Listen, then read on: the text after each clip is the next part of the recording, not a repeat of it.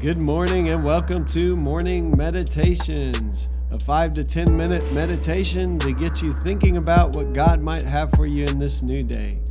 I'm your host, Pastor Nate Cook, so we hope you'll enjoy your meditation for this morning.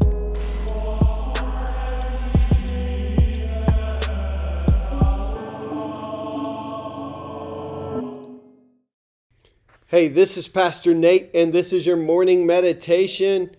It is Saturday, March the 19th, 2022. So today we're reading from Matthew chapter 8. This is just after the Sermon on the Mount. And we see Jesus comes down from the mountainside and begins to heal some people. So Matthew chapter 8, verses 1 through 4. When Jesus came down from the mountainside, large crowds followed him. A man with leprosy came and knelt before him and said, "Lord, if you are willing, you can make me clean." Jesus reached out his hand and touched the man. "I am willing," he said, "be clean." Immediately he was cleansed of his leprosy. Then Jesus said to him, "See that you don't tell anyone, but go, show yourself to the priest, and offer the gift Moses commanded as a testimony to them." I see three things in this passage that I think are really, really interesting. The first one is that Jesus comes down. He's been teaching on the mountainside.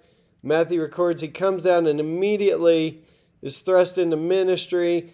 And this man says to him, "If you are willing, you can make me clean." He has faith in Jesus. He's not sure if Jesus is willing to do the thing for him that he wants. And Jesus simply responds by saying, "I am willing." I think sometimes we're more like this man than we think. I think sometimes we wonder if the things in our life are worth troubling Jesus about. If Jesus is even willing to do the things in our life that we need, the healing that we need, the restoration that we need, the new life that we need. And Jesus, I will assure you, is willing. Jesus continually, as you see, he runs into people all over the place and he continually heals them. He is willing to heal us, to make us whole, to restore us to wholeness. We talked about that last week at our church, about the idea of shalom and peace, being to be made whole. And so Jesus wants to make this man whole. This man has not been able to worship with his brothers and sisters in the synagogue, because he has been unclean. And so he's been isolated from society, and Jesus desperately wants him to be made whole. And so he says, "I am willing." The next thing I see is that Jesus tells him not to tell anybody. I think this is interesting. I think there's this humility in Jesus. That Jesus isn't trying to gain 1 million Instagram followers, if you will. Jesus isn't trying to promote his platform. Jesus isn't trying to become the next televangelist. Jesus is continually doing things that draw attention, yes, but not to draw attention to himself, to bring honor and glory to God. So he says, don't tell anybody about this. This is kind of a common theme in what Jesus does. And here's the other common theme that goes with that. People can't help but tell someone about what Jesus has done. And this should be the witness of the church, that when God does something in our lives, we can't help but tell other people. And it should be organic. We shouldn't have to have seminars about how to witness or how to evangelize. We should just be telling people what God has done in our life. And so it's very clear all throughout Scripture that Jesus says to people, don't say anything, and they say something anyway. They just can't help it. As Peter and John said when they were brought before the leaders after the Holy Spirit came upon them at Pentecost and they went out and started preaching, they said to the leaders who were questioning them, "We cannot help but speak about what we have seen and heard." And that seems to be the case with the people that Jesus heals as well.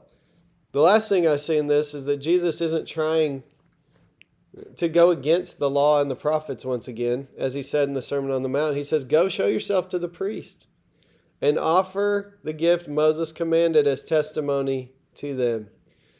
He wasn't trying to draw attention to himself, and he wasn't just bashing the old system. Even though he was coming to bring a new covenant, he was not destroying and bashing the old. We're really good at doing that. We think in order for something new to happen, we have to bash the old or get rid of the old. We call it deconstruction. We want to tear everything apart. It's a big thing in the church. Just Google people deconstructing their faith and you'll see a whole list of people. And sure, there's a place for us to question some assumptions we've made, because sometimes those assumptions aren't good. There was definitely room for the church to change in Jesus' day, because they had become very caught up in legalism and the rules and the laws.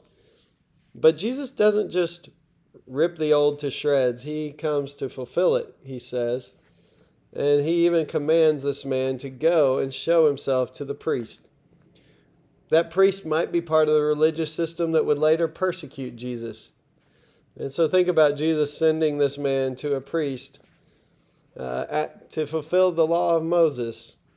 And as a testimony, he says, to the law of Moses. And that teaches us that even when maybe there's some things that need to be changed in the old, it's not just that the old is all bad and the new, whatever the new thing God is calling us to, is just going to completely replace it. But that Jesus says, I came to fulfill this old law, not to abolish it. And so Jesus even understands his place in the midst of the larger story of the history of Israel, of the Old Testament and the New, this new covenant that he's bringing. So just something to think about there as we see that even Jesus gives a nod to the system, the law of Moses here, as this man is healed. So today I want to encourage you. I don't know what you need to be whole, what kind of healing you might need or cleansing you might need, but I want to assure you that Jesus wants to make us whole.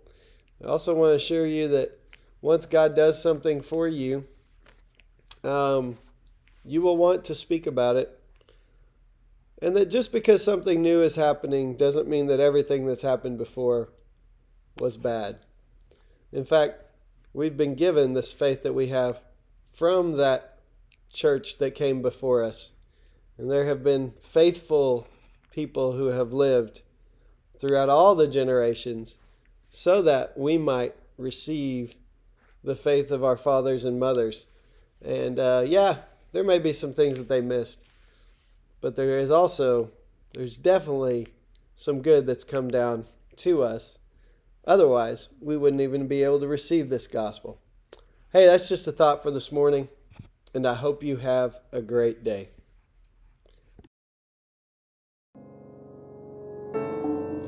Well, thanks again for joining us for this morning meditation. Hey, do us a favor, rate us on iTunes, or even leave some feedback about our podcast, so that other listeners can know how much you enjoy your morning meditations. Hey, have a great day.